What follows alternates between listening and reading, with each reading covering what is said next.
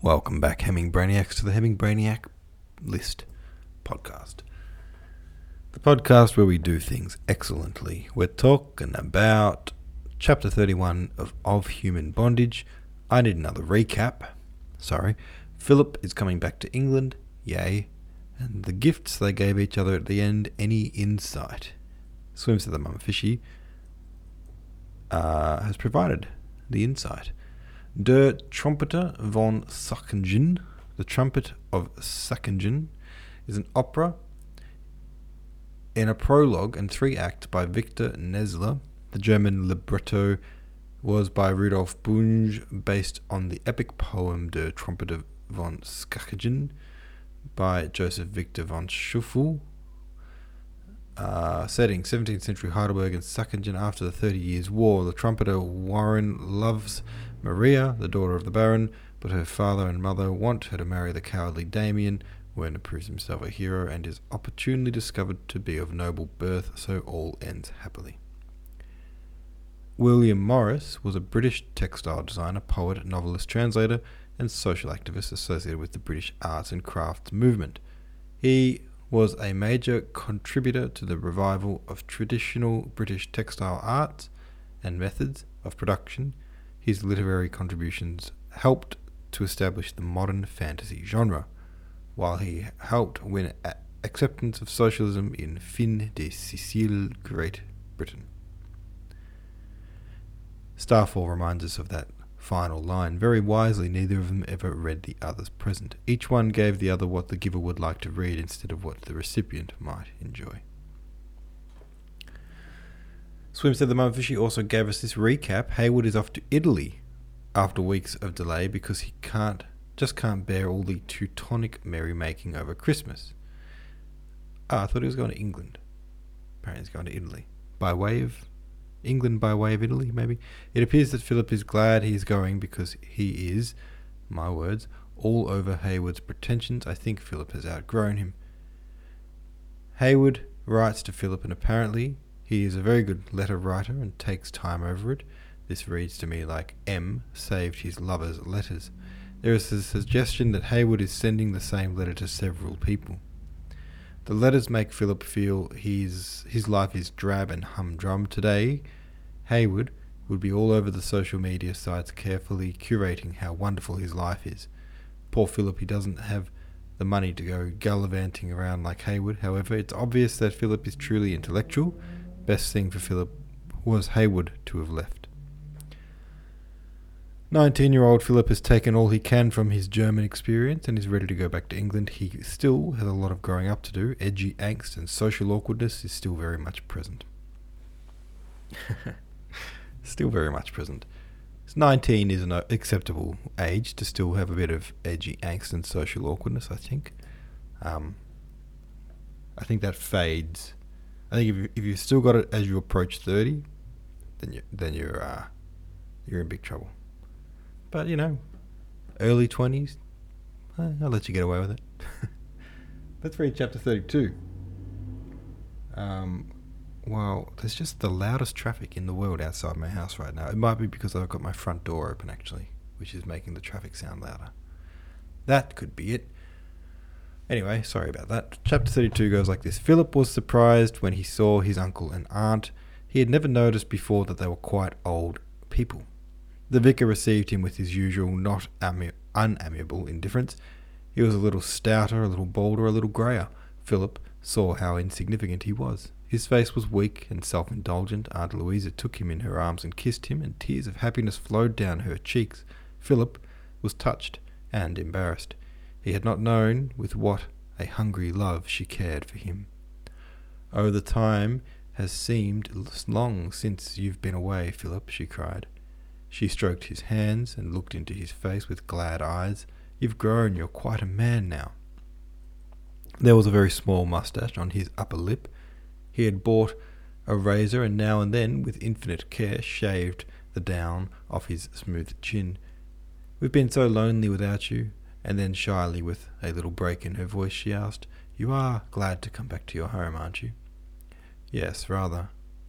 She was so thin that she seemed almost transparent. The arms she put around his neck were frail bones that reminded you of chicken bones, and her faded face was oh so wrinkled.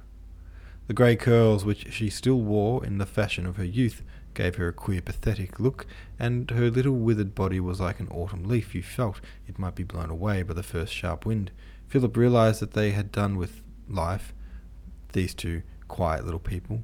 They belonged to a past generation, and they were waiting there patiently, rather stupidly, for death, and he, in his vigour and his youth, thirsting for excitement and adventure, was appalled at the waste. They had done nothing, and when they went it would be just as if they had never been. He felt a great pity for Aunt Louisa, and he loved her suddenly because she loved him. Then Miss Wilkinson, who had kept discreetly out of the way till the Careys had had a chance of welcoming their nephew, came into the room. "This is Miss Wilkinson, Philip," she said Mrs. Carey.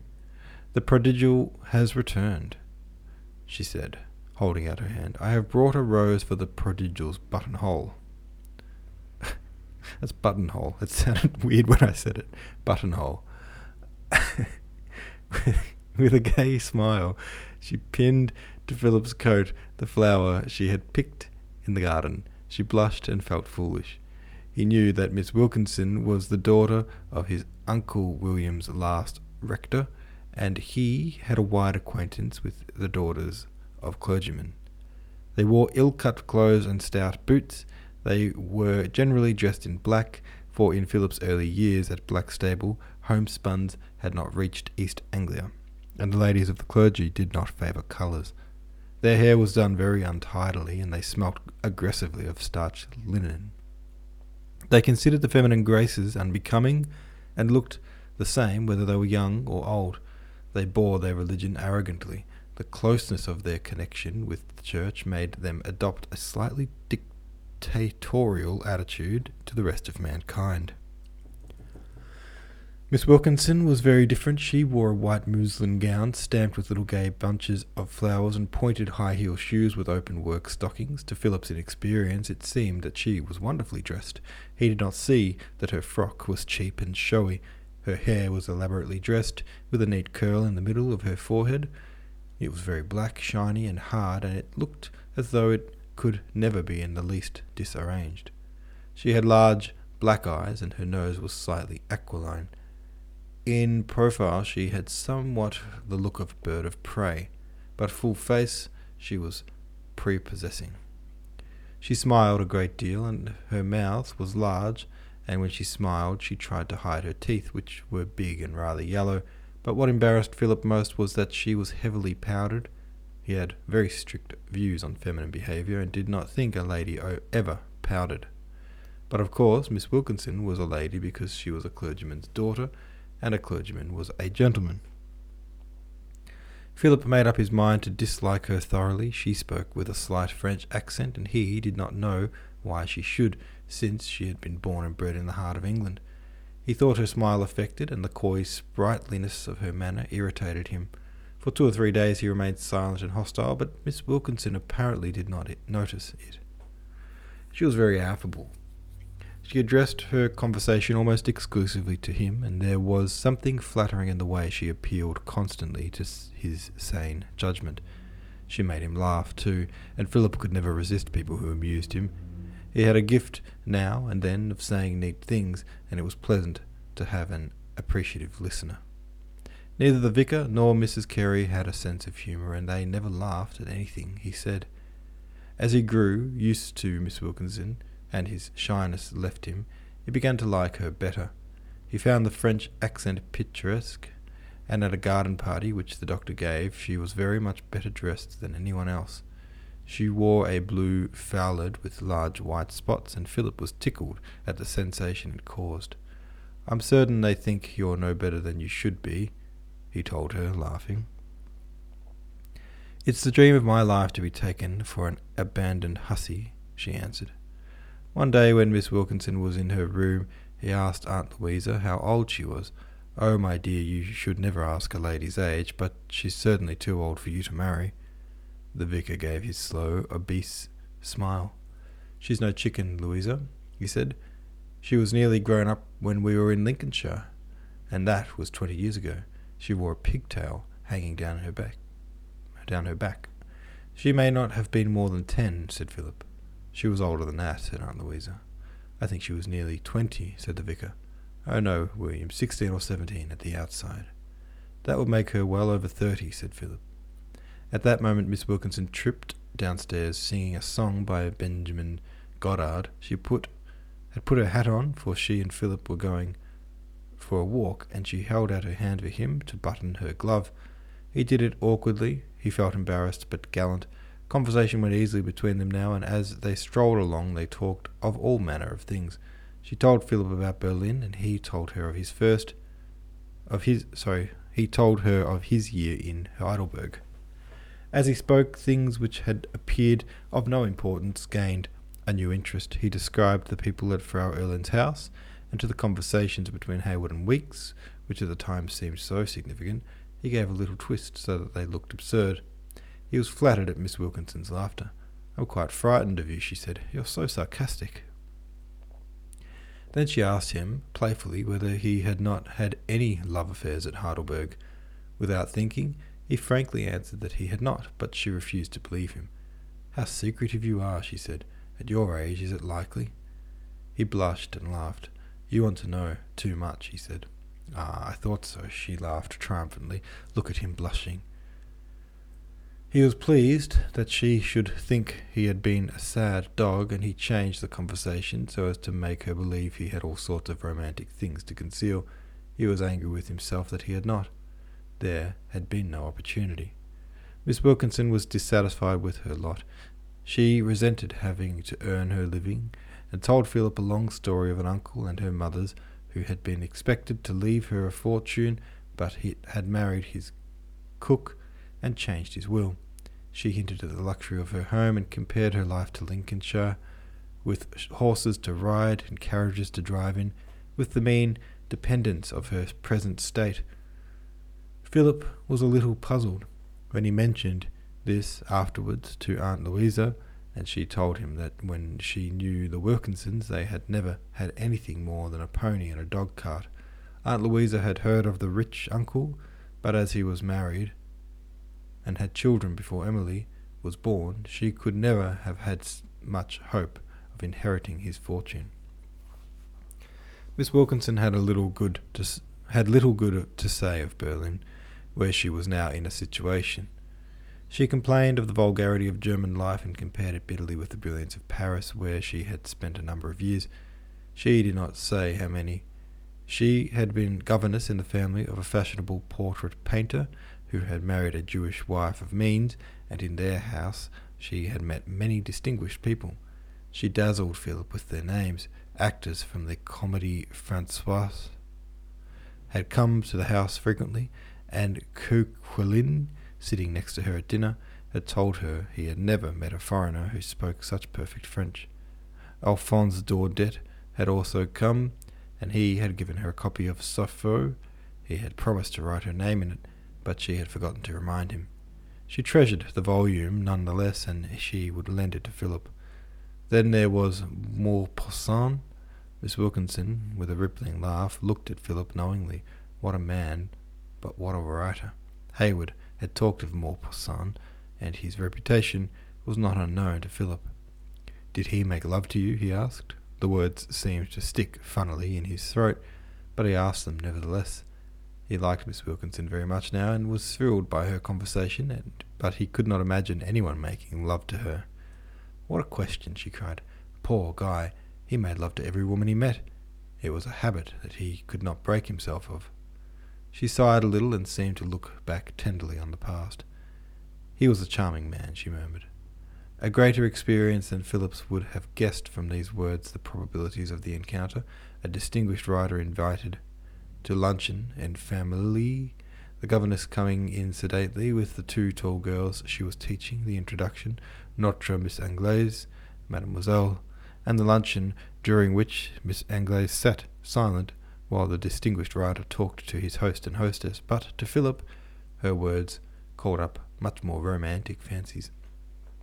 "Do tell me about him," he said excitedly. There's nothing to tell, she said truthfully, but in such a manner as to convey that 3 volumes would scarcely have contained the lurid facts. You mustn't be curious. She began to talk of Paris. She loved the boulevards and the bois. There was grace in every street, and the trees in the Champs-Élysées had a distinction which trees had not elsewhere. They were sitting on a stile now by the high road, and Miss Wilkinson looked with disdain upon the stately elms in front of them, and the theatres. The plays were brilliant, and the acting was incomparable. She often went with Madame Foyot, the mother of the girls she was educating, when she was trying on clothes. "Oh, what a misery to be poor," she cried. "These beautiful things, it's only in Paris they know how to dress, and not to be able to afford them. Poor Madame Foyot, she had no figure. Sometimes the dressmaker used to whisper to me, 'Ah, mademoiselle, if she only had your figure.'" Philip noticed then that Miss Wilkinson had a robust form and was proud of it. Men are so stupid in England. They only think of the face. The French, who are a nation of lovers, know how much more important the figure is. Philip had never thought of such things before, but he observed now that Miss Wilkinson's ankles were thick and ungainly. He withdrew his eyes quickly. "You should go to France. Why don't you go to Paris for a year? You would learn French, and it would denies you." "What is that?" asked Philip. She laughed slyly. "You must look it up in the dictionary. Englishmen do not know how to treat women. They are so shy. Shyness is ridiculous in a man. They don't know how to make love. They can't even tell a woman she is charming without looking foolish." Philip felt himself absurd. Miss Wilkinson evidently expected him to behave very differently, and he would have been delighted to say gallant and witty things, but they never occurred to him, and when they did, he was too much afraid of making a fool of himself to say them. "Oh, I love Paris," sighed Miss Wilkinson, "but I had to go to Berlin. I was with the Foyots till the girls married, and then I could get nothing to do, and I had the chance of this post in Berlin. They are relations of Madame Foyot, and I accepted. I had a tiny apartment in the Rue Breda on the Cinquemi. It wasn't at all respectable. You know about the Rue Breda, says dames, you know." Philip nodded, not knowing at all what she meant, but vaguely suspecting and anxious she should not think him too ignorant. "But I didn't care. Je suis libre, n'est-ce pas?"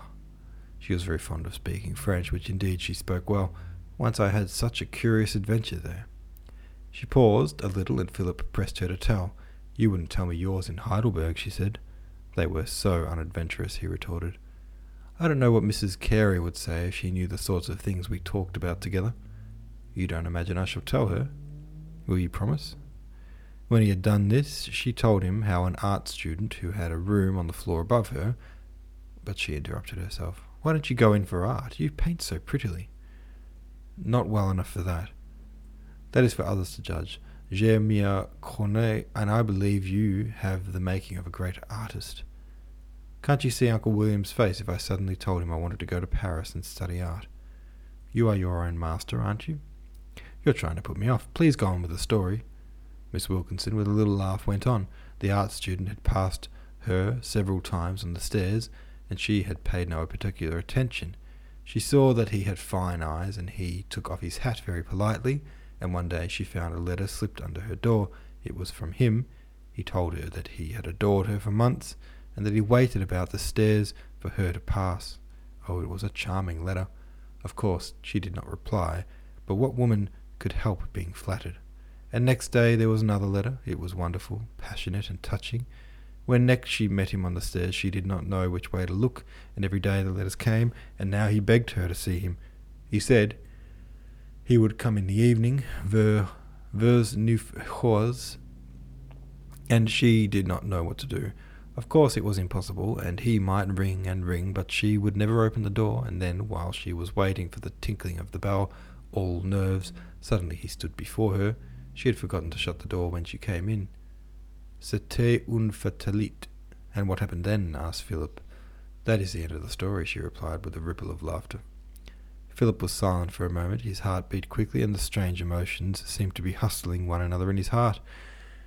He saw the dark staircase and the chance meetings, and he admired the boldness of the letters. Oh, he would never have dared to do that. And then the silent, almost mysterious entrance. It seemed to him the very soul of romance. What was he like? Oh, he was handsome. Charmant garçon.